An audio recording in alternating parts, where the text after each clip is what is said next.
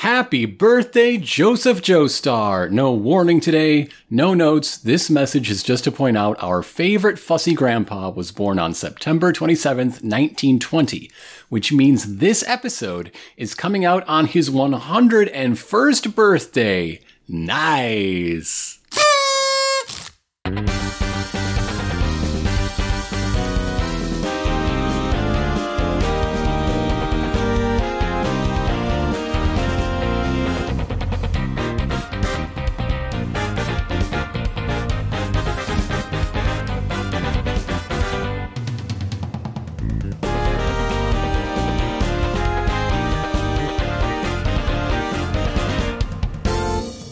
Gamers rise up. This is Bizarre Podcast Dogs Must Die. My name is Grant. You can call him Chip.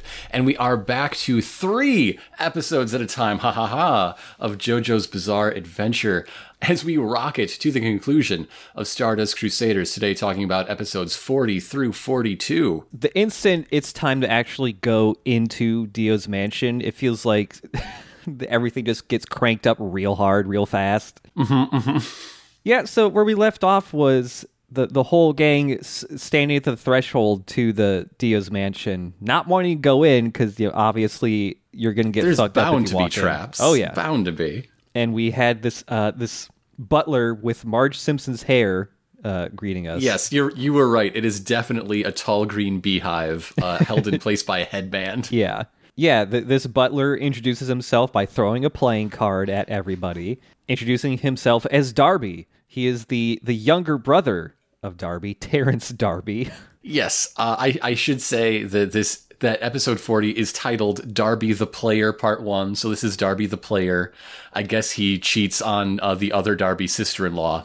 I don't know. He's got earrings that say TD as in his name. In Japanese, he's more frequently referred to as Darby Younger. Which does come up a few times, not often, but a few times in the English as well. Okay. Polnareff greets him by saying, "I don't know who you are, but you're definitely not normal." Yeah. Which is something he says to flying butlers and his own reflection. Younger Darby has kind of like the inverse of his brother's weird, like, platinum sideburns. It goes down the center of his face now, like his forehead and his nose. Forehead, nose, chin, yeah. Yeah. But he also has a heart motif. He's got a big heart on his chest, his shoulders. So essentially, introductions are being made. That's the whole first scene. We're being very polite, as butlers are meant to do, I suppose. And they're all like, "Hey, we killed your brother. What do you think about that?" And he does not care. Yeah, he gives no shits. Like, he stresses it, just like, well, I mean, he is my brother, so there is some sort of, like, respect I have for him to an extent, but also, I'm not him, so who cares?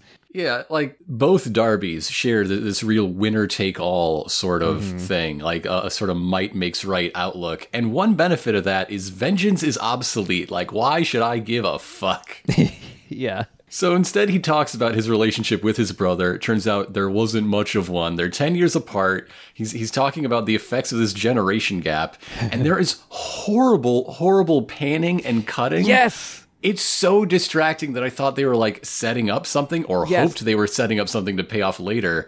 But they don't. It just sucks. Yeah, I completely forgot about this until I was watching it last night. So yeah, it's panning, far away shot of everybody just standing at the front of the mansion, panning to the left. And it just loops with this hard cut for no reason. Yeah, panning to the left, and like the way it teleports back to the right and pans in the other direction kept making me think that they were like reflecting, like mirroring the shot. So I like went back to see like, oh, does everybody flip what side they're on? It's like, no, they don't.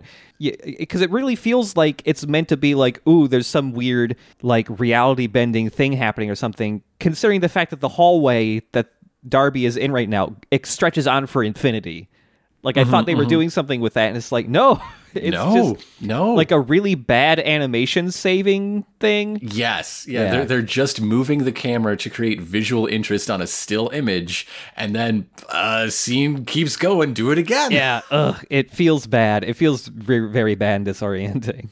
So another difference between the two Darbys is that deception is for old fogies. Being 10 years younger, this Darby is all about honesty, forthrightness, and that's why Dio and him roll deep. You know, Dio is down with the Pepsi generation. This is where everyone gets super fed up with Darby. It's, you know, we don't have fucking time for another long ass thing like we had with the first Darby. JoJo pulls out Star Platinum, is going to get ready for a punch, and younger Darby starts betting. He starts doing little stupid bets like, I bet you're going to punch me with your left fist. And so JoJo goes like, that's fucking dumb. I'm going to punch you with my right fist. And as he does that, despite Star Platinum being super fast, Darby and his stand, which has just now popped out, both just like super easily dodge the punch as if they knew ahead of time which fist he's going to lead with. The stand is named Atum. He looks very much like stands from Future Parts. Yes. Like humanoid robot. You talked about it with our fake genie, but I think this is where the sort of template for stand aesthetics really comes fully realized. Yeah, this is a humanoid robot type guy. He also has a heart motif. His pecs are just big ol' hearts. His hips got hearts. His wrists got hearts. He has a TD instead of a mouth. So you know who he belongs to, I guess. He's got like weird gas mask pipes leading from the sides of his face into his neck. He looks vaguely like based on Frieza almost. And his ears are vents that shoot steam sometimes, and I think that's very cute. Yeah. JoJo completely whiffs this punch. And as that happens, Darby's stand grabs Star Platinum's arm, and then just a big old void just opens up on the floor, and Darby just brings JoJo along with him into this void. Kakyoin and Joseph both try to use their stands to like grab onto JoJo and save him, but they all just get pulled down into the void, and as they're just descending into whatever this black hole is, Joseph is just screaming to Avdol and Polnareff and Iggy like, hey, if we're not back in 10 minutes, just set the whole mansion on fire. Bye. Set it on fire. Which is a good plan. Why did you even come inside? Just set the mansion on fire. Yeah. It's not like it killed Dio before, but it would at least flush him out. Yeah, totally. If you could just get him out, like it's still daytime right now. Like, bada bing, bada boom. So while we transition scenes, let's go back and talk about Atum, the Egyptian god for which Atum is named. He is a creator god of a sort, considered the first thing, and he will be the last thing. He created the world by spitting, or maybe by bearing children with his shadow, or maybe just jerking it, depending on which legends you read. The very first people were either his tears or his semen. All right. I think it's always fun when there's like some sort of creation myth or something for whatever god, and sometimes it's just as simple as like I cranked it into the ocean and some guys came out of it. I don't know. So yes, he started the world, and his job will be to end it. Okay. I don't think that one super lines up with what the stand does, but also we were running out of Egyptian gods. Just kind of running out. Yeah. As our party gets split, the three that got pulled down find themselves in sort of a tropical island getaway with like bright pink sky and a sandy beach and this idyllic tiny island coming out of the sea. And it seems pretty nice. Yeah. The color palette is lovely. Yeah, everyone's marveling at how real this feels because they all think this must be some sort of illusion. Darby's offering them liquor that he super duper promises is not poisoned and is actually real. I like because like this is obviously going to be like more of Darby's gimmick like already, that everyone is just like, we really do not have time for this. So everyone's just immediately going like, we're all going to punch you at the same time. One. Two, how about before we all punch you at the same time, you just tell us all the info we need to know. Are we in the mansion? Where's Dio? How many stand users are there? Who's making the illusion? Like they're down to business right away. This episode is entirely down to business. It doesn't even have the OP. Like we are past that point. The credits that would be in it have just been coming up on the bottom, superimposed on all this action. Yep. Yeah, there's a lot of this the next many episodes. Just they can't get the normal credits or the OP in because they got a lot to cover. Joseph asking all these questions to Darby. He brings up that Speedwagon Intel says that there's another 2 or 3 stand users within the mansion itself. I've always wondered, because you were talking about, just set the mansion on fire and flush Dio out. Yeah. Like, Speedwagon Foundation has a lot of resources. Couldn't we just, mortar Dio's mansion once you find it? Can't we just carpet? Just found it. I guess they just found it, and there is a severe time limit with Holly, sure. But I just keep imagining, just on a real sunny day at noon, just fucking carpet bomb that mansion. I don't know. I guess Pet Shop would just annihilate planes or whatever, but whatever. Yes. They have anti-air defenses, or at least they did until half an hour ago. Yeah. While all I'm imagining is Dio, who, as we know, is all about the aesthetic, hanging out on this idyllic pink beach and just getting the hottest account on 1987 Instagram. Yeah. So everyone's just trying to get out of this situation really fast. Darby is stressing that, hey, I'm not going to answer any of your questions, and I'm super duper going to make you fight me.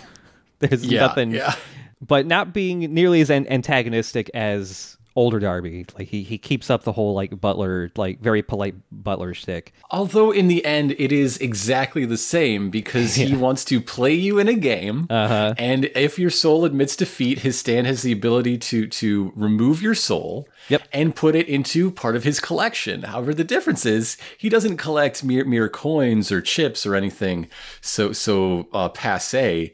He collects creepy dolls. Yeah. He makes creepy dolls that he puts the souls into, and the dolls are animated in a completely different style, and they really stick out, and it's great. Yes, it's really good. They are essentially still images manipulated and warped. Yeah, they're basically just using the puppet tool in After Effects. So they're tweened so they animate in every single frame as opposed to on 2s or 3s like in normal anime. They're drawn in a different style. It's great. I love it. It's fantastic. It's incredible. And all the dolls are alive. The souls in them can barely communicate. So all these puppets are just kind of shaking and crying and sobbing and shit. He shows off some of his favorites. There's a lady one and a serial killing doctor that he's got. And then there's one that he shows off that has 10 chin piercings and an Xbox 360 controller. Yeah. And that doll specifically is a gaming expert he defeated that has an IQ of 190. But yeah, I checked the panel for that, and yeah, he is obviously not holding anything remotely like that controller in the original. I always thought that was funny that he was holding a 360 controller, considering that the rest of the video game paraphernalia you see in this is more of the era. Yeah, Darby wants to play, and we're gonna bet our souls, all that stuff again. He's already got one reason why everyone just can't straight up attack them, and that is when he touched Jotaro's arm, he detached his stand's hand, and now it is fused with JoJo's arm, underneath the skin. So he has a big hand-shaped skin bulge on his arm, and at any moment he could just have the hand just snap JoJo's arm in half, basically. I believe he introduces this wrinkle by exclaiming, "But first, listen to what I have to say." Yeah. Which is basically the subtitle of JoJo's Bizarre Adventure. Yeah. You could punch me, but aren't you curious? Don't you just want to know? My favorite thing about this is how bad Joseph just wants to punch him. Yeah. Joseph wishes he had a fucking gun. Yeah. Where's Whole Horse when you need him? But I don't think we've mentioned it before, but not only does Darby Younger have a creepy doll collection, he's a gamer. And I'm with Joseph on this one. Just shoot him. Just kill him dead. So we're basically going to do the same thing we did with the first Darby, but this time instead of card games and gambling, it is going to be making stupid bets on video games. Yeah, Araki invented esports. Here we go, baby. Let's go. Around the time this part of the manga came out, I believe the Super Nintendo had just come out. Yes, it did. I checked for reasons that will become clear. Yeah. Going through all the reasons why they can't just punch him right away, and it's essentially the same thing as Darby is. My stand could just blow up JoJo's arm at any second now, and also, hey, if I steal any of your souls and you try to kill me, those souls just go away forever, just like with the other Darby. So it's time to choose our opponent, who will choose the game. Darby wants to fight Kakyoin. Big mistake. Kakyoin is obviously a huge gamer. Just look at him. Yeah. The MILF-loving gamer. Oh my god, if Kakyoin had a gamer tag, it would be just like MILF Lover 420 or something, wouldn't it?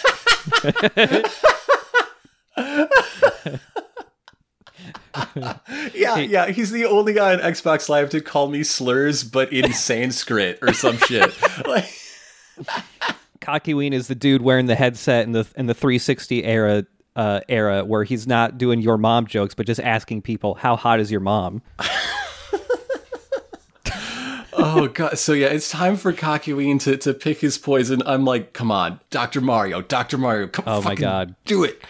But we see the spread of games. Like these are obviously Famicom cartridges. Yeah. At least that is their design. Although the titles that we see include, "Oh, that's a baseball." Yes, I've been waiting for two exclamation points. I've been waiting for so long to finally get to, "Oh, that's a baseball." Pac-Landy 2.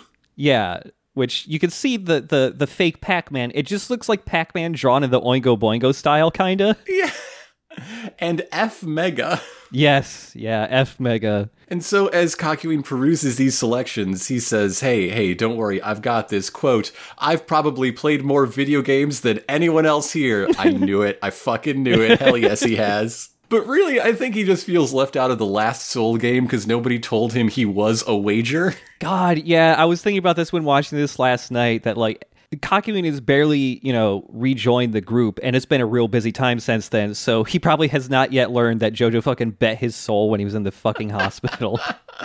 But yeah, he's itching for a turn. He just got back. Let's go. First fight, really, is a Kakyoin fight after he rejoins, so there you go. And so now it's time for serious gamer hours, so he takes off his cool Speedwagon glasses. Joseph is like the ref for this video game esport battle. He's using Hermit Purple and like Hamon to send his stand into the carts and the controllers and the game's console itself to check if they've been rigged, and he can determine they are all clean. The controllers. We have to talk about these controllers. Oh, because it's D-pad and 4 buttons. Very, very classic. But it looks like a whole-ass boomerang. The handles that extend diagonally from the two halves of the controller are so long. It looks like one of those really shitty third-party controllers you buy that you give to your shitty little brother or something. Mm-hmm. So yeah, I just noticed looking at it that they actually have shoulder buttons too, but there's 2 on each end of the controller. Araki can see the future. He knows what's coming. Yeah, but they're just, they're not like stacked on top of each other. They just go along the length of each side of the controller, so they look really fucking hard to reach. The buttons and D-pad are at the very ends of each end of the boomerang, and then there's a start and select button all the way up in the fucking middle of this boomerang. It's like, yeah, basically imagine like the original PS3 boomerang controller, but instead of it being curved, it's just straight. It's really angular. It looks like a nightmare to hold. They get ready to begin. They take their places as Atum and Hierophant Green become gamer chairs. Yes! Yeah. They both kind of look like gamer chairs, and now the destiny is fulfilled. Yeah. And this is from here on out, because we're going to be just watching a lot of the actual video game. We're going to get a lot of CG in this. Yeah, we are. So I very heavily associate this part of the fight with Disney World, because I was reading this part in the manga for the first time as I was going to fucking Disney World. So that's fun every time I watch this part. They're picking their cars. Yes, because they picked F Mega. F Mega is very clearly an F-Zero inspired thing, although the cars are more traditional, not flying open-wheeled racers, like an F1 car, like an Indy car. Yeah, with spikes on the hubcaps. So yeah, they're picking their different cars. Kakyoin picks a green one. Darby's picking car number 15 because that's his birthday. Mm-hmm. January 5th, so 1-5. And so yeah, it's just time to start playing F-Zero. Treating regular competitions the way you would treat a stand fight is very funny. Yes. But for it to be video games just slays me. I love this whole fight because they went really hard in like just the presentation of them playing this video games, because it feels like one of the most intense stand fights we've seen so far, and it's just them playing F-Zero. Just like the music, the way the music is timed, the way how hard the music goes, and like when a big ass orchestra kicks in when somebody does something cool in the video game. They're playing F Mega. Yeah. Not to be confused with F-Zero, the tie-in game for the Super Nintendo that in Japan that every Japanese Super Nintendo owner would also own. Yeah. Okay.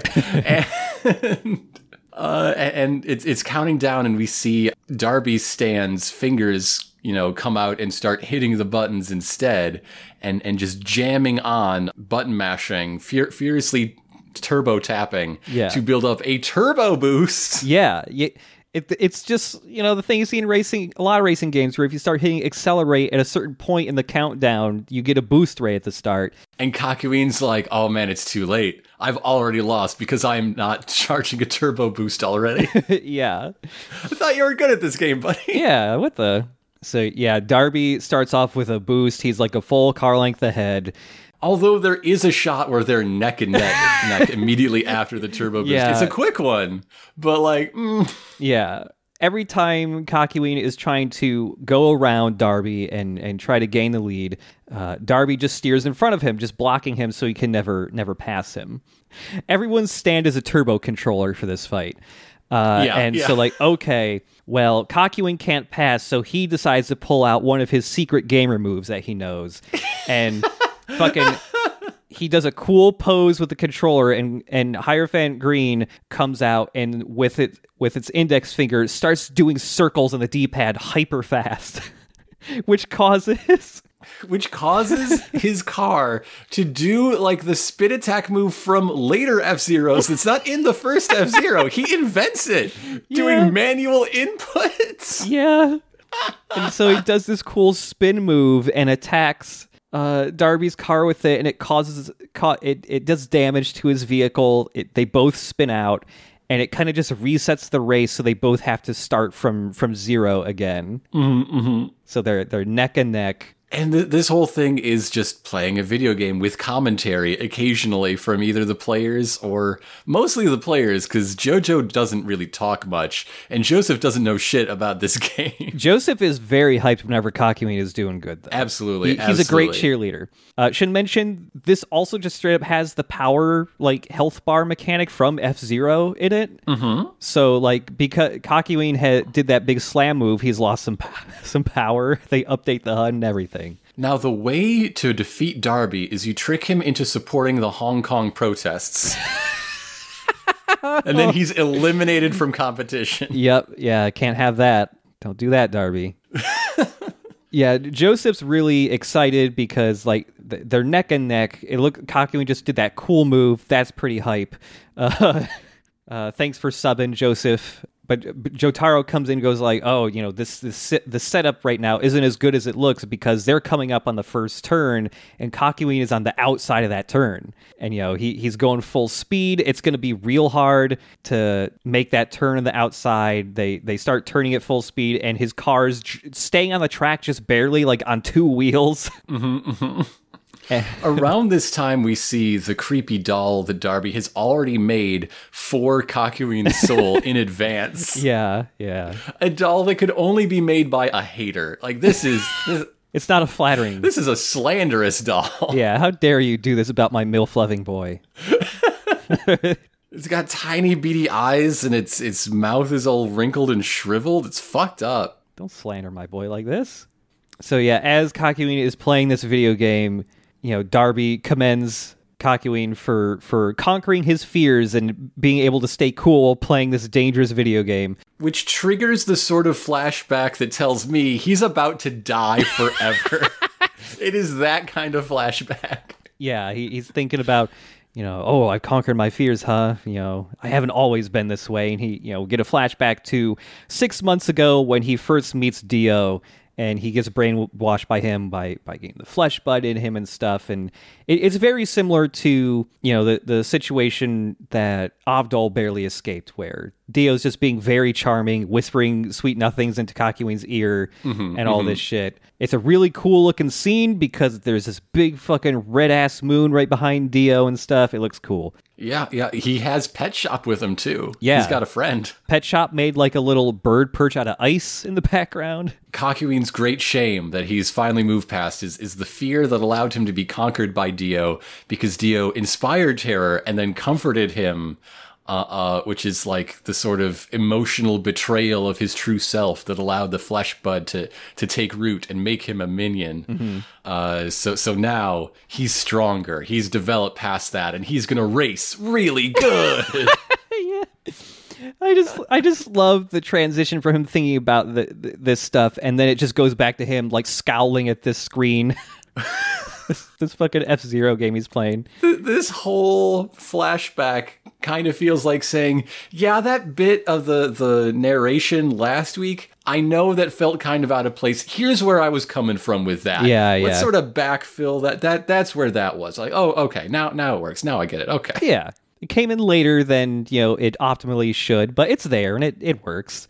What sort of gamer do we think everyone in the crew is? Kakyoin obviously had him pegged as exactly the kind of gamer he is. I want to say Joseph is the sort of person that kept them from calling it Puckman in the US. He would be vandalizing those machines. Yeah. Jotaro only plays Mahjong video games. I was going to say Avdol is a huge Tetris head. Yeah, he's actually a Tetris master. He can do the whole invisible Tetris thing. Like, he's good at that. Polnareff plays exclusively hentai dating novels. Polnareff wants to rescue the tiny men that live inside the box. Yeah. Polnareff is the number one guy, all those fucking fake mobile game ads where you have to pull the pins to save the guy or get the treasure. That's Polnareff downloads every single free mobile app he sees. Polnareff lost his entire life savings to gacha. Yeah. I don't know. Joseph also seems like a dude who would be into gacha stuff. He just seems like a guy who likes to collect things. 100%. So, yeah. Joseph plays a gacha game made for old guys that's like from a really old manga series that nobody but old guys like remembers anymore or something. But yeah, I just can't imagine Jotaro playing many video games except for like occasionally Mahjong or like one of the most popular releases that comes out every year. He's the Call of Duty and Madden guy. I can also see Kakyoin getting real into like hardcore dating sims that require you to keep like a huge spreadsheet in order to find the optimal path. Yeah, totally. Yeah, Kakyoin's a min-maxer. He doesn't... he goes in with a strategy guide for his first playthrough. He doesn't want to miss anything. He has caught them all. Yeah. Kakyoin has 3 Game Boys to trade between, yeah. So back to the race. There's yet another obstacle that we must face. There's a tunnel coming up that is only 1 car wide. Yeah. And it is vitally important because at the end of this tunnel is a speed boost. So you got to get to that first to maximize your lead. In a normal race, it might not be entirely vital, but for these 2 absolute pixel perfect players, it's going to make all the difference. So yeah, they're going in. They're both neck and neck, and so they're both going to crash if it keeps up like this. And Kakyoin is trying to push Darby aside, but because he did that cool spin move earlier, he lost some of his power, and so now he has less pushing power than Darby does. So Darby's able to easily push him out of the way and get the lead into the tunnel. And it looks like Kakyoin's about to crash, but Kakyoin, the good gamer boy, pulls out another cool move. And Joseph goes wild again? Yeah. Because he has gone up. Did you know that Men in Black was inspired by JoJo's Bizarre Adventure? Yeah. Because Kakyoin's car is driving on the roof of the tunnel. Yeah, he does like a quick like left, right, left on the D-pad, goes up on two wheels and starts just driving on the fucking wall and ceiling. Which is a thing that would technically be possible in a Formula One racer. See, the wings, the spoilers in front and rear are there to create downforce to increase traction on the wheels, right? Right. And they create more downforce than the car weighs. So if you were up to proper speed and had the right sort of corkscrew ramp to get upside down, those wings would instead be creating a lift that forces the car onto an upside down road. Whoa. I want to see that happen. Yeah. I want to see the guy dressed as Kakyoin while he does that. Yeah. We have to get a suitably buff 16-year-old. So this tunnel, of course, is not going to be the last of our many, many obstacles, because now that we're in the tunnel, we get to describe the most bizarre and heinous difficulty spike I've ever heard of. This part of the racetrack is fucking bullshit. This is some, like, quarter-munching bullshit design. Yeah, this tunnel is pitch fucking black. You can't see your cars while you're racing in this portion of the racetrack. And on top of being pitch black, there is a single landmine planted somewhere in the tunnel. And at a certain point, there is a cannon that appears and shoots and fires shots at you. Still somehow less bullshit than Mighty Bomb Jack, a real video game. Yeah. Oh, man. So that's our cliffhanger. The two of them are racing by memory in this absolute pitch black invisible tunnel. Yeah. God. As we move on to episode 41, Darby the Player Part 2. Mm-hmm. So before we get back into it, now I think it's a good time to mention that young Darby's English voice is the current Smash Brothers announcer. What? Yes. Oh my god, I did not know that. That rules. He's the perfect gamer stand fight. Oh my god. I'm switching to English real quick to hear how this guy sounds. Can I hear the Smash announcer? The Japanese VA, nothing quite so appropriate, though he was sung in Final Fantasy VII. Wow, yeah, that does sound a little bit like the Smash announcer. Yeah. Oh, that rules. Yeah, they're in the tunnel. The cannon attack happens. They're both out loud counting down 3, 2, 1 to the cannon appearing and firing its shot, and they both dodge it. And this game console has some really good graphics for the time. It's got real-time dynamic lighting because the cannon shot as it passes down the tunnel briefly illuminates everything so you can see where the cars are. Like, yeah, this isn't a racing game. It is a full physics simulator. Yeah. That just happens to have cars in it. Mm-hmm. You know, you see both cars briefly, and then they shoot out of the tunnel. They're airborne. Darby is a full car length ahead, and oh shit, that sucks. You know, he's got the double speed boost. There's no way to catch up now. Except it's the perfect moment for Kakyoin's secret move. He again manually executes a spin attack. Yeah, and he smashes into Darby, who has less power than Kakyoin right now because he was desperately bumping into Kakyoin in the tunnel, trying to just get him even slightly behind him. Mm-hmm. And so he just launches Darby's car off the track. Seemingly into oblivion. Yeah.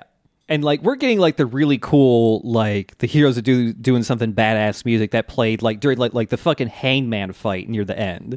Like it's that track. So it really feels like Kakyoin's, doing good. But unfortunately, Darby knows about the Rainbow Road skip. That's what this is. He purposefully lost power so that Kakyoin would pull off the spin attack move and hit him. But he got hit in a way where he's basically catapulting Darby's car across the track down to a lower portion. It's a big track skip. He goes from one length ahead to half the track ahead. Yeah. In this race. He says, quote, "In your hubris, you didn't realize I planned for you to knock my car off course." Yeah. Which is something a JoJo parody would say. Yeah. Darby is just way ahead. Kakyoin is trying to race and catch up, but he's been too shaken by this. And just like with the previous Darby fight, even though he's still trying to race, his soul has admitted defeat, and so his soul just shoots out of his body. And gets grabbed by the neck by Darby's stand and shoved into this evil fuck puppet I'm saying the puppet is an evil fuck. I'm not saying that it is a fuck puppet. Okay. So, yeah, Kakyoin's body has just gone limp. Sucks that the first fight Kakyoin comes back to, he gets fucking owned, but at least he did at least he put in the Konami code a couple times. That was cool. This is so Darby again that it would feel like it would feel cheap and if they didn't acknowledge it by making the stand user a second Darby, the brother of Darby. Yeah. It feels very much like, that was a really good one. That was a fun one. What if but I got some notes. Yeah. What if instead of a cheater, he was just that good at the games? Yeah. Darby is once again reiterating, like, hey, don't fucking punch me. All these souls would just perish along with me. Time to play some more video games to try and win back Kakyoin's soul. Jojo volunteers. It's his turn to come up, which Joseph does not support. He says, quote, we should be kicking Geppetto's ass. Yeah. That is a dub-only line, so that's another reason you should. Oh, that's a good line. It's so good. So yeah, as Jojo sits down, Joseph's like, Jotaro, have you even played any of these games? And the camera pans over the stack of Famicom cards again, and we see one other new game here that is called Zess? Spelled with X's? Yeah. It looks like it's probably some kind of shmup. Yeah. It sounds like the name of an Atari shmup, actually. It looks like it'd probably be one of those top-down shmups and not like a Gradius or anything like that. It might be more like a Xevious or something. But yeah, Joseph's really worried about this, and Jojo's just telling him, like, hey, fucking let me handle this. We're not playing cards or Hanafuda or any old man shit. I'm picking, that's a baseball. Yep, it's time for, that's a baseball. Da-da-da-da-da-da. Take me out to That's a Baseball. So as they agree on the game, Darby goes, okay, so that you could play the game and, I'll be all honorable and shit, I will remove my Stan's hand from your arm. Yeah, you could have just asked him to let go. That's how against cheating he is. Yeah. Cheating is his brother's thing. Yeah. We should mention Kakyoin's doll is not inside the doll cabinet, no. But instead sitting on a little shelf next to, like in front of, so he gets to watch. Yeah. And so they plug in the that's a baseball cart, and we get to see the title screen, and this is a delight to watch either with the Japanese or English dub, because you get to hear the video game announcer go, that's a baseball. Or, in the Japanese one, it's a little more mangled than that. And they're both very fun to hear. That's a baseball! Again, Joseph suggests literally just killing him right here and saying Kakyoin knew what he was getting into. Yeah. Like, he's very literally not here to play games. Yeah. I love the that's a baseball part, because we get to see so many different bits of like fake video game menus, which I'm always very entertained by. They're selecting. So first you have to select your That's a Baseball team. We have the Jaguars, the Firefoxes, the Bears Tears, or Bears Tears? Bears Tears. By the way, the little mascot for Bears Tears looks like fucking Stimpy. It's just Stimpy. From Ren and Stimpy. Like... The Red Dragons, the Snow Falcons, and the Gray Cats, whose logo is cats from the Broadway show Cats. Yeah. Also, like the little hand icons for picking, that's like pointing at each thing, kind of look like the hands from Smash Brothers, because the amount of fingers they're sticking out is related to what number player you are or whatever. I don't know. I wish I knew more about the Japanese baseball leagues. Yeah. To say whether these teams are based on anything, because they sure aren't based on MLB squads. Yeah. Darby picks the Jaguars, which in the Japanese... Jojo picks the Jaguars. Oh, right. Jojo picks the Jaguars. Yeah. And Darby goes with Red Dragons. And in the Japanese dub, oh, man, when the announcer... When Jojo picks Jaguars, the announcer goes, Jaggers! Jaggers! That's really good. But this means that Jojo is up to bat first. I guess he's the away team in this match. This game, in a story written in, like, I think we're in 1991 now. Yeah. Set in, I think we're still in 1987. Has not only a create a player function. Yes. But a tablet controller so you can just MS Paint create your player. Yeah, Darby goes and draws the faces of both teams' players, so he just draws his and JoJo's stands And so now during the whole baseball game, all the players are either just Star Platinum or Atum. There's no like unlimited memory. You only get to create one player, and that's your entire team. So there is some, there is some motion made toward like the memory cap, I guess. Yeah. I do appreciate, though, that even though this is a pretty wild feature to have for a game of this time, the stylus is a really old-ass looking stylus that's connected with a big-ass cord and everything.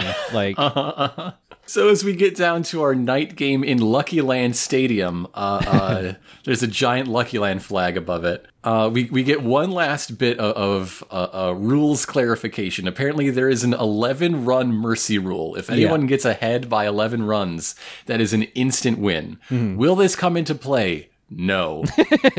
Spoilers, it does not happen. That's not how this ends. Yeah. Again, Darby is picking his pitcher based on his birthday, so he picks number 15. It's the first pitch of the game. Darby pitches as his stand is winding up to throw the pitch. Star Platinum just immediately swings the bat way too early. But before the ball's even left his hand, Joseph has probably never touched a video game controller in his life. He knows that this is not how you do it. He's very upset at his grandbaby. Yeah. Before even the next pitch is thrown, like JoJo is just not rapidly, but just very methodically just pressing the A button over and over and over again, just making Star Platinum just swing. Which is a thing I would do all the time when playing baseball for NES. Yeah. I just like to swing the bat. Yeah, man. Also, when I was pitching, I would try to pick off batters that weren't on base and just like throw the ball around the infield, do a little infield catch practice just to see how frustrated I could make the imaginary little men on the other team. My dad would do a similar thing when we would play double dribble together. He would just endlessly just pass back and forth, and me being like 5, I could not fucking grab the basketball. Man, they should have played a fake double dribble. That game was good. Hell yes. So yeah, JoJo's just swinging the bat over and over and over, just trying to get the hang of the timing of the swing. He just tells Joseph, like, I know how to play baseball. I'll figure out the controls as I go. And Joseph just, like, loses his shit. Like, you don't even fucking know how to play video games. Your swing sucks. Your timing's awful. On the second pitch, he swings after the ball is already hit the catcher's mitt. Yeah. He gets 2 strikeouts in 6 pitches. Like, he is not doing so great. But then on the 8th pitch, he said, but after the 7th pitch, before the 8th one comes, he says, "Yeah, I think I got this figured out now." Yeah, and that really freaks Darby out. Just like, what the fuck did you just say? It shakes him to his core. He is sweating immediately. I am similarly shook because now our boy has grown to be a gamer. We've lost him forever. Yeah, this is a dark path he's going down now. Yeah, because this whole time, Darby's been asking Jotaro, like, hey, are you just pretending to suck to freak me out? Are you going to like suddenly become like ultra gamer any second now? But like, no, Jotaro just doesn't know how to play video games. He's learning on the fly. But now he does. So, yeah. Oh fuck. When do we get Darby's flashback? Right? He has one. Is that now, or am I skipping ahead? Oh, that's right. No, I think that's a little bit later. Okay. Yeah, it's, there's only one more out before they switch. The pitch comes in, and JoJo he just nails it. This game, as it goes on, there are 2 results for every at-bat. Strikeout or home run. Yeah. That's it. That is a totally binary baseball game. Oh, excuse me. This is how the timing goes down for this. The final pitch comes in. Like, Darby has already hit the button to throw the pitch. As it's just barely leaving the pitcher's hand, that's when JoJo just says, I've basically got the hang of this now. And in slow motion, Darby's saying, like, what the fuck did he just say? What the fuck does that mean? And yeah, JoJo just nails it and gets a home run. Darby just like stands up out of his chair, just fucking shaken that JoJo's actually... The time it takes for that freak out, this is a minute-long pitch to go from the mound to the plate. Yeah.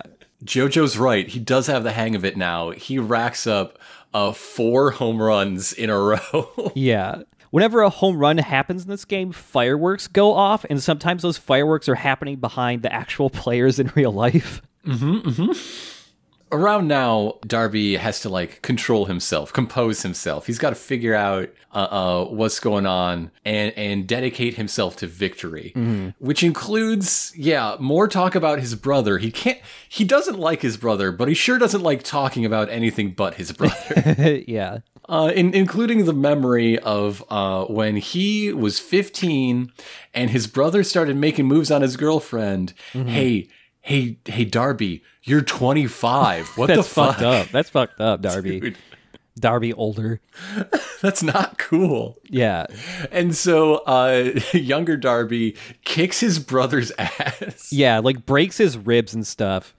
And he remembers that the last thing his older brother ever said to him was, "I'm sorry." And yeah, along with this whole flashback, he's also kind of he brings up the fact that despite his older brother being this expert gambler who's never lost, he would never even dare play a card game with his younger brother. And he doesn't say why, but he's hinting that there's a reason why his older brother would just never dare do that with him. Well, he answers the rhetorical question of why by telling the story of why he broke his brother's ribs. Right. It's because I'm too fucking tough. Yeah. There might be other reasons, though. There might be other reasons. So we get a classic, now it's serious time color shift that puts Darby in Dio's new colors. Yes. Yeah. In the yellows and greens of Part 3 Dio. Yeah. He's going to change out his pitcher. Which is terribly embarrassing for the starting pitcher. Yeah. To not only be pulled in the first, but for any pitcher to be pulled after 12 pitches? Yeah. But I just want to bring up, when he's switching out his pitcher, you get to see the menu and you get to see the names of these fucking pitchers. And this is basically the same thing as like that NES game that runs around on Twitter every once in a while that has the really fucked up baseball player names, like Bobson Dugnut and shit like that. The pitcher that was currently out, number 15, is named Bruce Nipper. Yeah. That's a baseball name. The other 4 pitchers he can select from is Oil Crown, Jeff Woodward, Wes Whopper, and Joy Sambito. I like Joy Sambito. That's a good one. Yeah. But he doesn't go with Joy Sambito. He picks Jeff Woodward. My name's Jeff Woodward, and I'm running for city council. Along with that swapping out the pitcher, he's also just telling JoJo what pitch he's going to throw ahead of time. So he announces that his next ball is going to be a fork ball, which is, despite how it might sound, a real pitch. Yeah. A fork ball is like a split-fingered fastball, so it's in the fastball family.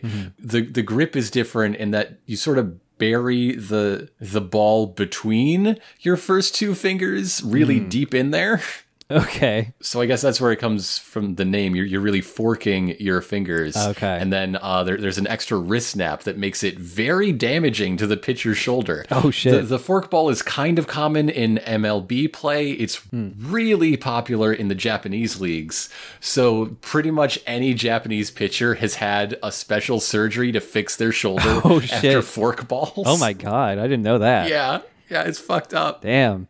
The forbidden technique. So it's on the slow end of a fastball, but it has the vertical drop movement of a certain sort of curveball. Okay. It's called the 12-6 curveball because that's how it moves on a clock face. It's just a vertical drop. Okay. Darby announces his pitch and is just, kind of baiting Jotaro into like trying to believe, is he actually going to throw that or not? So he throws the pitch. It looks like a fastball. Joseph's really freaking out about this pitch.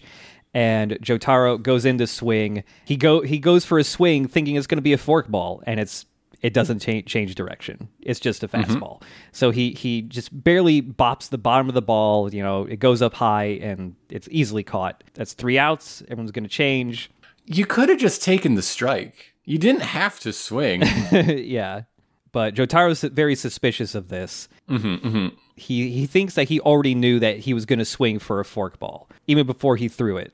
So that's why when he decided to switch to a fastball. Much like being able to predict the punch back upstairs. He's got some sort of mind-reading ability or something like it. Yeah, JoJo's really suspicious, and he's trying to figure out what exactly Darby is doing, like the mechanics behind how he's just able to know this stuff. But now we get to the part of the game where I'm very worried, because however this game's pitching mechanics work, they must be much more complex than the batting mechanics. Yeah.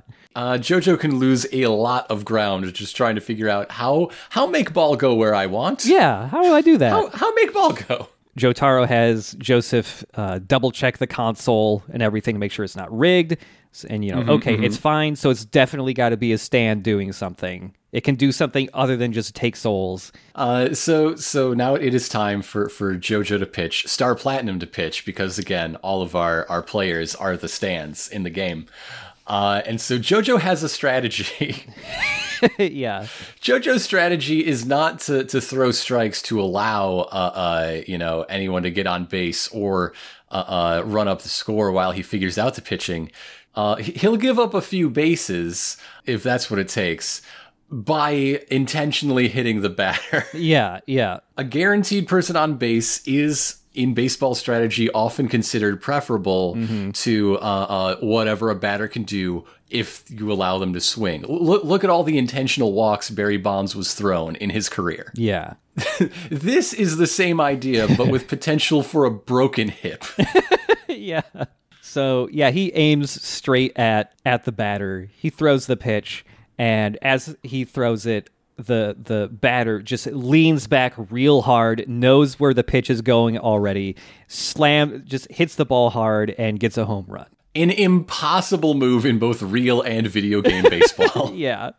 This is like a fighting game move he does. Yeah. That happening confirms to Jotaro that, yeah, there's absolutely some type of mind reading going on. He already knew I was going to try and just beat him. And like the blind bluff technique that defeated Elder Darby would work on a mind reader in a game that didn't require active inputs. Yeah. You can't win baseball by not pushing the buttons. Which is another way that this feels like, Darby again, but with notes, right? So yeah, despite whatever pitch JoJo's throwing, Darby is just getting home run after home run. And Joseph is starting to sweat. He's really worrying about this. He knows, yeah, sure, there are ways normally to tell kind of what somebody might do in a game like this, just based on body language and the environment around them, blah, blah, blah. But he's really freaking out because they've never fought somebody who can just straight up read their minds. Yeah. And doesn't know how you even counteract something like that. Can we talk about Star Platinum's pitching form in the windup? Oh yeah, sure. Specifically, that ass. Right? Yeah. Right? Yeah, Star Platinum has cakes in this. There is bounce a quarter off it. Like, damn.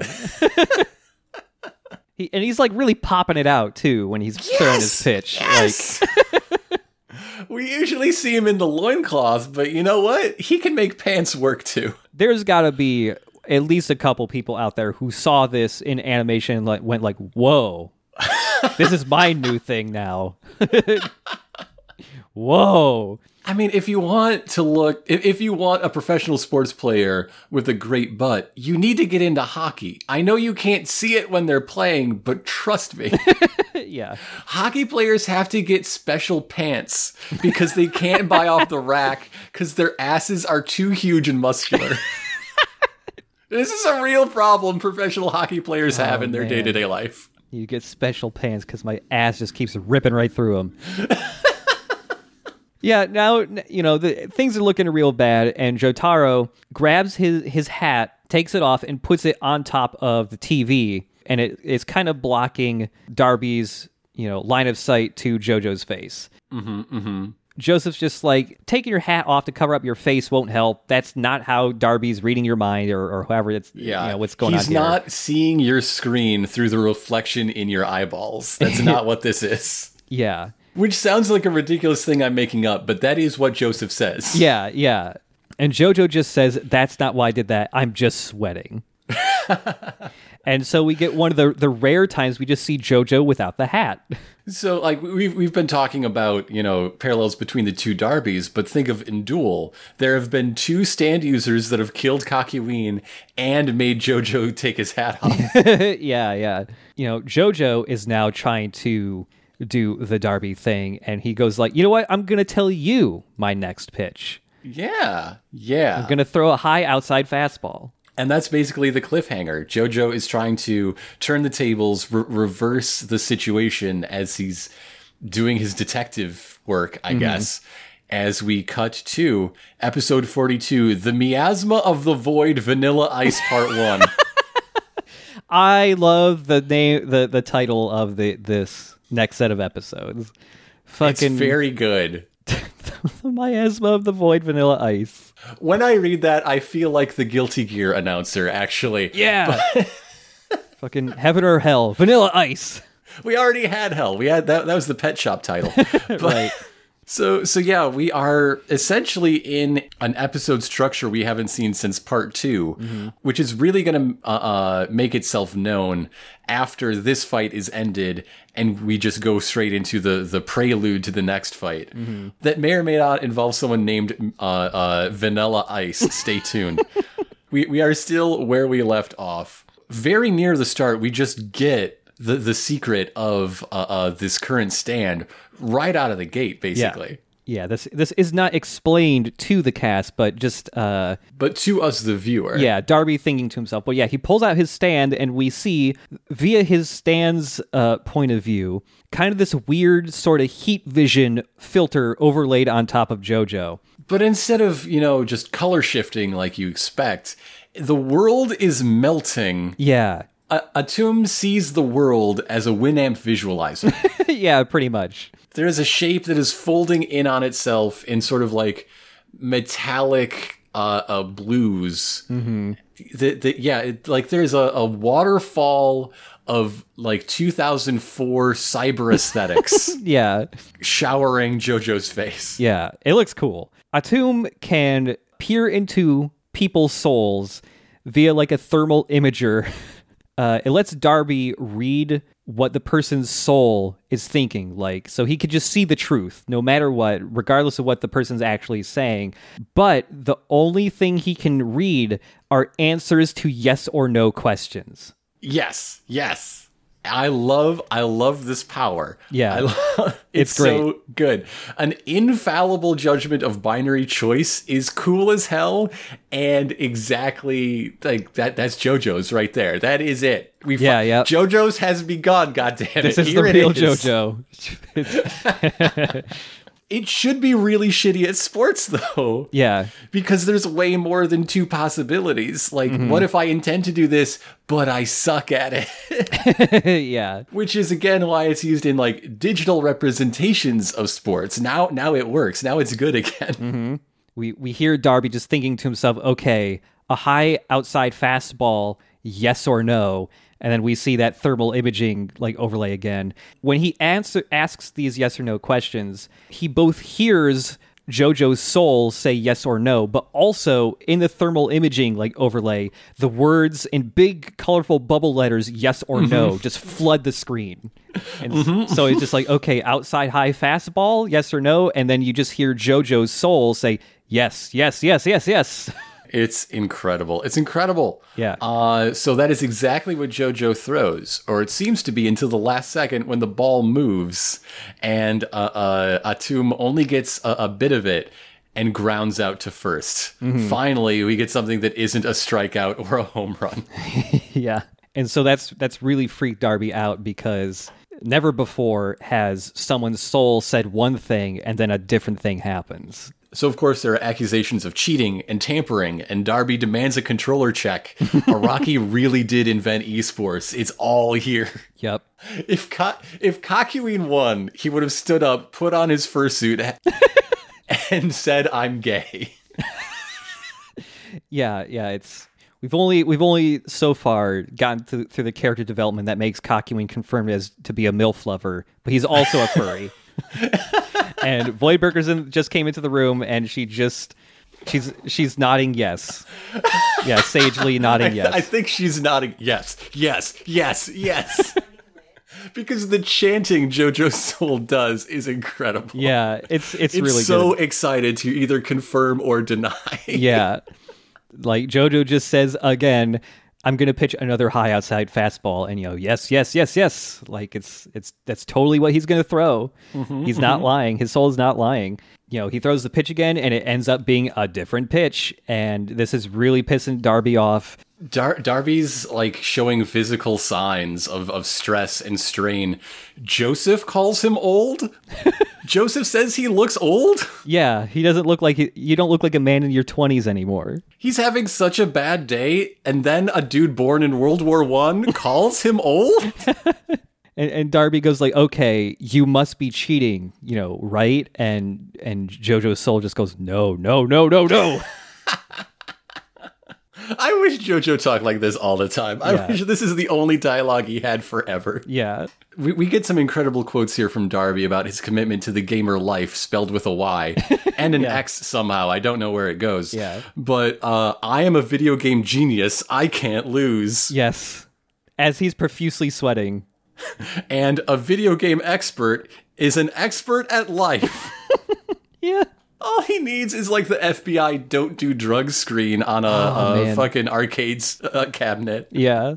And as Darby is kind of having a little meltdown here about this, JoJo just brings in like the philosophy of his older brother in that it's not cheating if you don't get caught. So after a little while of this, like Darby is using his Stan's ability to try to play 20 questions for his life, essentially, and figure out how this is working. What edge has JoJo got to break his system, and he can't do it. And so Kakyoin snaps out of the doll and into his body, and Darby's like, no take backsies. I didn't give up. I didn't lose. I'm not fucking owned. Yeah. It's like only one more pitch is thrown by Jotaro and by Darby, and Jotaro just gets another home run, and that just super fucks him up. And so after Kakyoin's soul is released, we see what was actually happening, and it's so good. Mm-hmm. Jotaro was not playing the video game for a long while now. It has been Joseph, the gamer grandpa, using Hermit Purple to wrap around the controller and press the buttons. So he was just reading the wrong person's mind. And so the hat was integral, but in order to just put up a little bit of a DM screen so they could roll dice but behind cover. Yeah. Just a tiny bit of occluded vision in order to cover this up. Mm-hmm. And I love this ending because it's, again, another note on how can we do Darby again but better. You make a meaningful thematic conclusion. It is the victory of a strong family bond over a dysfunctional family, a family relationship in petty jealousies and rivalries. It's good. It's fucking good. It's really good. And also, him being essentially beaten by his brother's philosophy at playing games. Exactly. Yeah. Yes. Yeah. Like what knocks his soul out of his body isn't so much like losing the game and not knowing how he's starting to lose the game. It's just wheeling in how much he fucking hates his brother and how much his brother hates him. Yeah, it's really good. And also just like the kind of like the joke punchline to the final defeat of Darby here is really good. Darby is on his knees, like snot running down his nose, like crying, just begging for his life. And he asks JoJo, like, "You're not going to spare me, are you?" And JoJo just goes, "Why don't you just read my mind for that answer?" And, he reads JoJo's mind, and it's just, no. And he's just like, "You're going to punch me, aren't you? Yes. Are you going to, are you going to punch me with your left fist? No. Your right fist? No. Both fists? Yes. Are you going to do the aura thing? Yes. And then he just punches the shit out of him really hard. He even confirms with Joseph that this is not a bluff. He is going to get his shit wrecked. Yeah. Oh, I love it. I love it so much. I don't know if I've ever pointed this out, actually, but anytime JoJo specifically is about to kick ass, there is a theme that plays for that. That's just like Jotaro's theme. A lot of electric guitar and also saxophone in parts. This is something going on from part 3 onwards. Every JoJo gets their own unique JoJo is kicking ass theme. Yes. JoJo just beats the shit out of Darby and sends him flying, and he flies so far into the sky that he breaks through it. It's just a wall. We get yet another of the occasional like stamps. Yeah. With a little bit of narrator talk over him, but this is the end of Darby, and now we feel the break that should have been an episode break. That feeling we haven't really felt since Battle Tendency, as we just check in with Dio and his friend Cool Ice. Cool Ice. Cool Ice. The localized name of Vanilla Ice, of course, recalling the 1991 cinema classic Cool as Ice. I wish Vanilla Ice here was wearing the jacket Vanilla Ice wore in the movie, because it has just like a bunch of words emblazoned on it, but they weren't cool words. It just said like cool and yeah. If cool is not a cool word, what is a cool word? I don't know. I guess cool is a cool word. So Vanilla Ice is our second heart-festooned man in a row. We got a lot of heart stuff going on. This guy kind of looks like he is from part 2. Yes. Because he's pantsless. This is a dude who is buff as hell, wearing no pants. He looks like he's related to the Pillar Men a little bit. Like, hella thick legs. This is not the first time we've seen him. It's only the first time we've seen him clearly. Yeah. Back when we met Enya, before we met Enya, there was another guy. It's that guy. It's that guy. Back. Yeah. After a long, long time. Guy who was just crouching really far in the shadows. So yeah, he is there to tell Dio how, people have infiltrated the mansion. Darby's been defeated. While Dio is reading the largest book I've ever seen. It's huge. It is huge. What is this book? We don't see a title. I want to know what's on his summer reading list. It's the entire collected volumes of Berserk. You think he's in the Oprah book club? Do you think he does that? Vanilla Ice here is presented as being like the most loyal of all of Dio's servants. Yeah. So Dio's getting this news. The good hero boys have been here for about 10 minutes and they killed my butler. Cool. By the way, I want to invite you to gaze upon my body. This thing that I love to do. Yeah. Hey, Whole Horse, check out my thumbs. Hey, Cool Ice, I'm going to part my hair and just let your eyes wash over my rad neck scars. So yeah, Dio is talking about like, okay, Darby is working for me and he was a genius, but the reason why he lost is that he wasn't ready to throw away his life for me. And that's why the Joestars and their friends continue to succeed so much, is because they're all willing to die for their cause. One of them already did. And this is why they repeatedly, grab victory from the jaws of defeat. I mentioned that he names all of them by name, even if it takes him a while to remember their names, except Iggy. Iggy is not in the Ride or Die Club. Yeah. He's determined, but still not quite that determined. Yeah. And yeah, he's shown off the scar on his neck, and he's saying, Jonathan Joestar's body is still rejecting me, but I just need the blood of one more person to fully heal. And he specifically wants to drink the blood of a Joestar to finally make this body 100% his. This detail that it isn't just time, it is active effort by Jonathan, does soften the blow of like the bullshit of he got Jonathan's body, because like Jonathan isn't technically, at least not in a mystic sense. Jonathan has been continuing this fight for 100 fucking years. Hell yeah, Jonathan Joestar, the big boy. I like this. This is rad. This is good. Yeah. Dio is asking Vanilla Ice, hey, are you, willing to die for me? Because that will tell me that, you can actually defeat the Joestars in their party. And so Vanilla Ice, who's already knelt by a big old vase, just goes like, oh yeah, totally. And he brings out his stand, which kind of looks like Skeletor, sort of. He karate chops his own goddamn head off. Yeah, he chops his head off. And in a show that lets me say that sentence twice? Yeah. You think Dio's getting nostalgic watching Vanilla Ice do this? Oh, man. Yeah, Dio's got a thing like, oh, man, I remember when I did that. Good times. Oh, the impetuous days of youth when I karate chopped my own goddamn head off. Vanilla Ice chops his own head off and made sure that so that when he dies, he's already holding onto this big jug so that his blood will pour into it so that Dio can drink it and become whole. But Dio goes like, okay, wow, damn, you really do mean it that you're willing to die for me. Well, I can't have you doing that. The quote is, "You beheaded yourself. Most splendid." Yeah. Oh man, I love Dio. Dio's so good.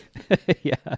And so he decides that, okay, Vanilla Ice, you're such a loyal servant. I can't accept this blood. Yeah. So instead, I'm going to heal you instead. See, he's not all bad. He's a blood donor. He cuts open his wrist and pours blood into Vanilla Ice, resurrecting him. Yep. His head just reattaches to his body, and he's all good.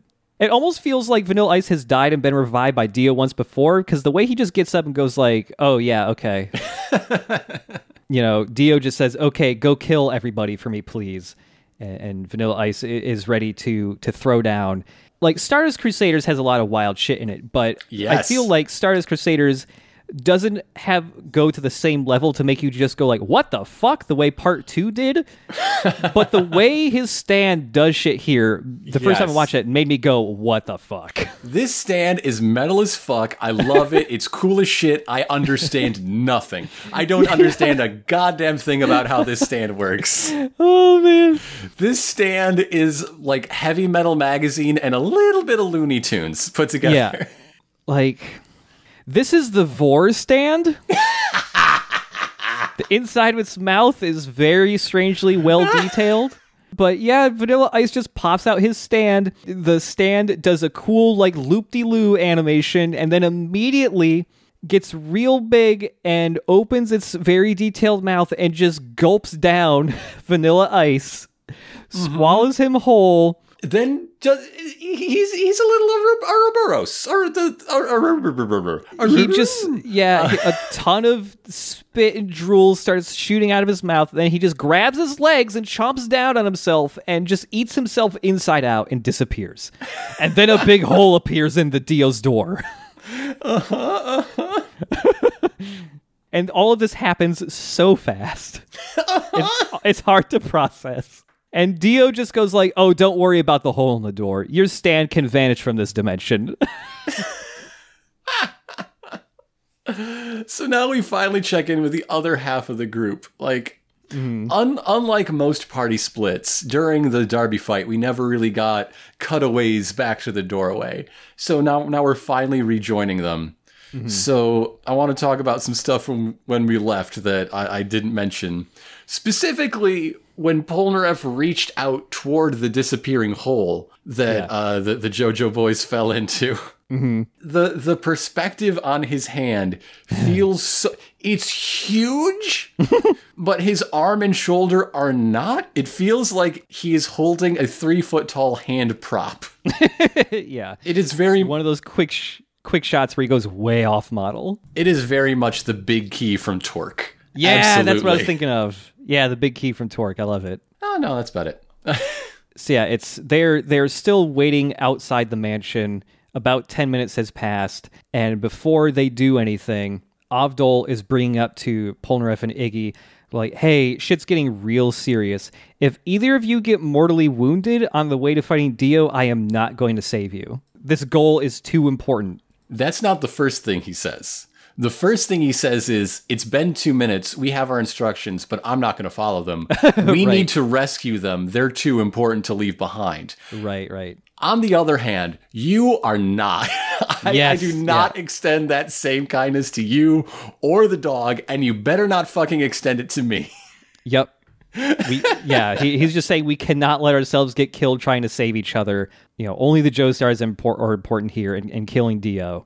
Polnareff, hearing this, walks over to Avdol and goes like, I fucking get it, bro. And they do like a big old like bro handshake, and says like, if we all get here out of here alive, Avdol, you got to treat all of us to dinner. And that seems like a fair deal to him. And I love that we are like really paying off the Avdol Polnareff relationship, OTP, hell yes. Their first fight really felt like heavy duty flirting, but now we're into like the big manly feelings of camaraderie and So they do enter and not, commit arson. And Silver Chariot pops out and starts tapping stones on the ground. He's like treating this like a Gygax bullshit dungeon, and he is the 10-foot pole. Yeah. While Polnareff is like dancing from like the left wall to the right wall, the left wall, the right wall, finding cover and going like step at a time. Because this is just an absurdly long, straight hallway. They eventually reach a point where it branches off into a bigger chamber. And it's clearly just like some big-ass evil stand-based illusion because it's just a huge labyrinth. And yeah, they're all thinking like, this is like some big bullshit dungeon with tons of traps. This is going to be super dangerous. And so, instead of just walking in blindly, Avdol pulls out a brand new power. He has magic compass fire. Yeah, he has just a big floating set of flames that go out in 6 directions. It detects basically everything within a 15-meter radius. It detects any sort of life signs, including cutaneous respiration, which is a thing I did not know. That means breathing through your skin. Yeah. So he could find certain like bugs and fish. And did you know that up to 12% of the carbon dioxide exhaled, so to speak, from a bat's body is instead filtered out through their wing skin? Whoa. Yeah. That's neat. That's cutaneous respiration right there. Huh. All right. But yeah, also stand energies, anything that could possibly be used to get them, it'll know where it is. And so it searches like the 4 cardinal directions and also up and down. That's why it's 6-lobed. And so this thing is floating a little bit forward. They're very slowly going down some stairs, and 2 of the flames, like to the left and forward, both start sparking and pointing in a certain direction. This is a pretty useful power you got, Avdol. This could have come in real handy. This is a cool ass power. I just wish it was a thing that was established so it could have been used earlier, because it's kind of cool. He was dead during the sun fight. It's true. That one's not his fault. Yeah, that's true. But yeah, it's a hella useful sound and power. Yeah, no one's there where it's pointing, but there's a bunch of just stone pillars there. And Iggy he's able to sniff something out, and so he just calls out the fool, slashes at a random pillar, and then a little man shoots out of the pillar. A little man with a big bloody gash across his torso. A little man who kind of sort of looks like he's wearing the Saiyan training armor with the big shoulder pauldrons. And the narrator announces his name, Billie Jean. His fate, instant defeat. Yeah. Billie Jean is a localized name for Kenny G. Yeah. So, yeah, the illusion, the labyrinth, immediately dissipates. They very quickly handled this guy just hiding in a stone pillar. This is how the sun would have gone if Polnareff if Avdol weren't dead. Yeah, they just would have gotten him immediately. They would have killed him at the car dealership. That's it. It's over. You know, that happens. Phew, thank God. The flames aren't detecting anything anymore. We are safe. Avdol's saying this while he's kind of like leaning with one hand on a stone pillar. He looks over to the pillar, and right by his hand is a whole bunch of writing etched into it, which says, and the music gets real fucking serious real quick here, and it just says, "He who reads this carving and turns it back shall ... Because his hand is covering up the final words. Yeah, he moves his thumb out of the way, and it just says, "Die!" And so Avdol, seeing this, fearing what it might mean, overcome with like, this is clearly a trap, but he must see the nature of the trap.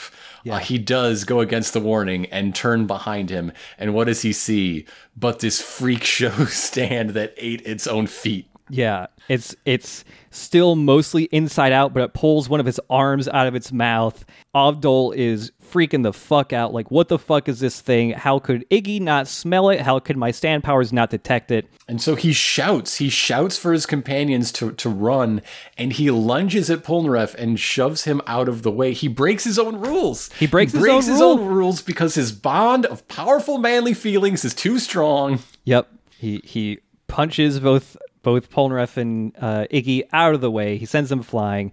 Avdol turns back around as this fucking freak show stand approaches him, and you get a close-up of Avdol's terrified face, and then the next shot is Avdol's gone except for his forearms, which are just floating midair. Yeah, cut off just above the elbow, both of them, and as they clutter to the ground. Smoking, sizzling where they've been cut off. Maybe this guy should just eat Dio and take over. Like, he seems like final boss material. Hell yes. Yeah. This is fucked up. Yeah. He's scary as shit. I don't like this guy. This is a scary ass stand. And one more reason not to like Vanilla Ice. Yeah. You know who I think sings Vanilla Ice's songs better? Rob Van Winkle. Nobody gives that guy any credit. And so Polnareff is freaking out. Iggy's freaking out. They're both like, breathing heavily, sweating, shouting for Avdol. Avdol, like, where did he go? Where are you? Why couldn't we detect this fucking guy? They just keep shouting for Avdol as Vanilla Ice, his stand, slowly starts to unfold itself from its mouth and just says, like, yo, Avdol's dead. I've disintegrated him. I sent him to another dimension where nothing can return from. And then he just crams you want to talk about DBZ parallels. Oh, yeah. And he just crams Avdol's arms down his stand's mouth, and they just, like, bzoip, just disappear. Vanilla Ice, you can see that he's just hiding within his stand, and just his face is poking out from within his stand's face. Mm-hmm. Yeah, Polnareff freaking the fuck out, and he just shouts, Avdol can't be dead. You are lying to me. And that's the cliffhanger. That's it.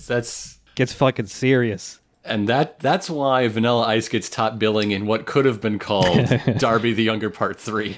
Yeah. Oh, what the fuck, man? What the fuck, right? Man?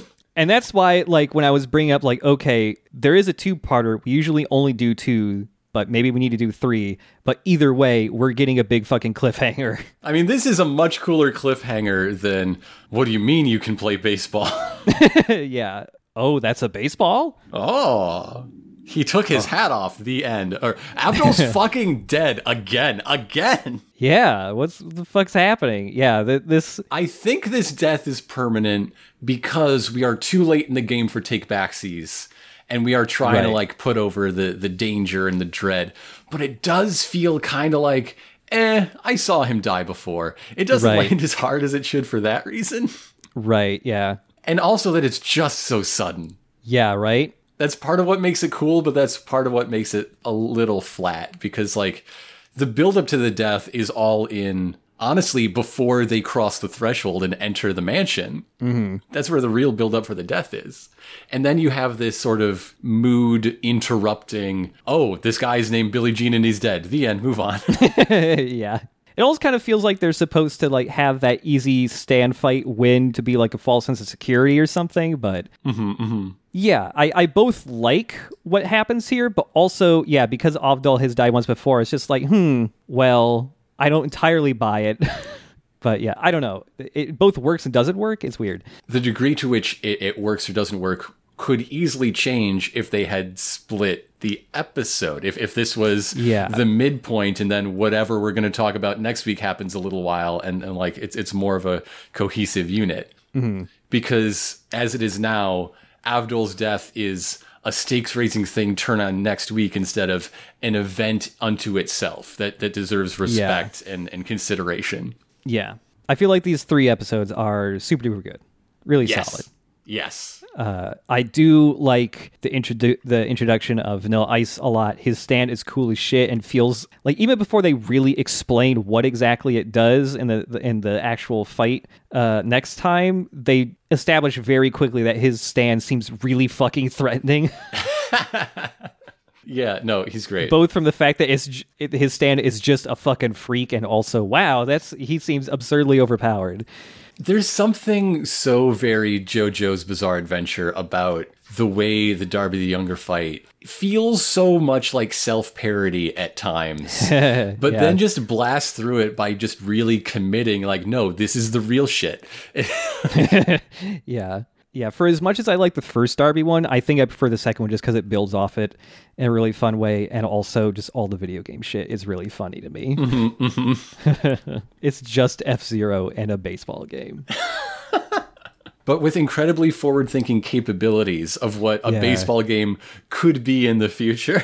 Yeah. And so this is something that happens a couple times in later parts of JoJo. There's some times in later parts where they basically straight up name drop or show some type of actual real world, like, intellectual property in it. and those parts are definitely going to have to be changed to something fake for when they get adapted to the anime. But for this one, no. Like in the manga, it's straight up just, oh, that's a baseball and F Mega. It wasn't like, oh, this was F-Zero and we had to tweak it a little bit. Like these were just fake video games for the get-go.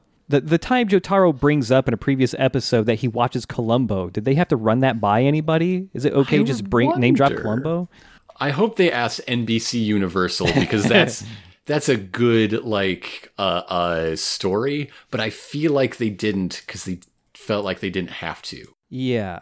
And I'm pretty sure you can just mention a thing and get away with it. That's fine, right? Yeah, if you just imagine the world if that isn't fine. Right? Some corporations or families or whatever that, definitely own the rights to things where they're really fucking picky about even like naming shit. Yeah. Because they're just so highly controlling. I can't imagine Columbo is one of those things. But it certainly paints Columbo in a positive light. Yeah. And as a media property, it's not like I met Columbo. that you probably would have to ask. Yeah. When I first read and watched Stardust Crusaders, and it's just like Jotaro brings up watching Columbo, I was just like, oh, that's weird. And I never looked deeper into it. And it wasn't until like the Columbo resurgence I've been seeing on Twitter for the last month or two that I realized that like, oh wait, Columbo was really popular in Japan too. Yeah. Like Columbo is in Detective Conan, I think. Detective Conan or Lupin the Third, I think, or both, or both. Probably both. There's enough of both of those things for Columbo to be in both of them. Yeah, there was like a new party member added to one of the Final Fantasy gacha games that's just Columbo with the name filed off. Like, yeah. I don't know. It's always fun to learn which random Western pop culture things got popular in Japan. But on the other hand, I know there's like an out of context panel that I've seen from part 6, I think, with Great Mazinger and Tetsujin 28. And like, I don't think that, oh boy. There is, from the very little I know about part 6, there is a big thing that I don't know how they're going to get around it in the anime. I guess they're just going to have to make up a fake ass, like bootleg version of actual real Mickey Mouse. This isn't like Mickey Mouse is in the background. This is like Mickey Mouse is in the fucking forefront of a part of the story. You can't do that. You can't do that. Like, you're going to get in hella trouble.